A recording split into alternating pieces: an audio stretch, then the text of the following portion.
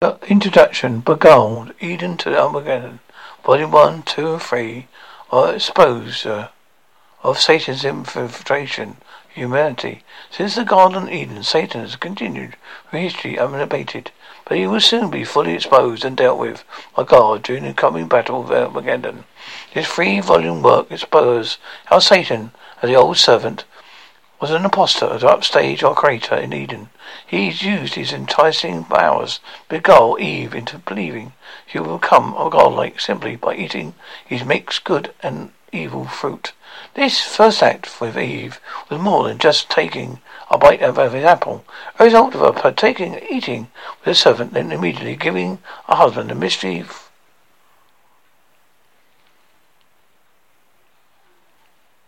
of incredulity versus a mystery of righteousness and came to existence. Such a diversion set mankind on the road out of paradise into two distinct lineages destined to do battle for thousands of years.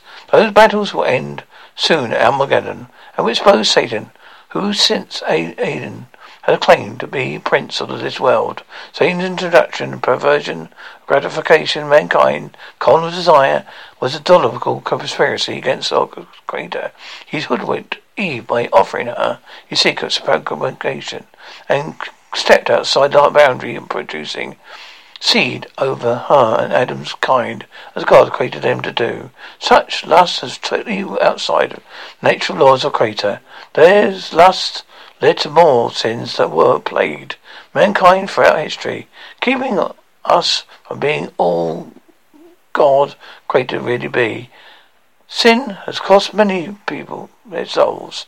Trusting wisdom from the servants always leads to destruction. Satan's charade is quickly moving towards the final, where he will once again, like he did in Eden, walk on earth and pretend to be God in flesh. His iconic image will rule and reign as king of this world, forcing everyone to receive his mark of real allegiance in order to spy, sell, or trade. Never will our present generation have scientific technology become so advanced in cloning that Antichrist would literally fulfill prophecy by standing the image of Christ, Jesus, within the very temple of God, claiming he is God.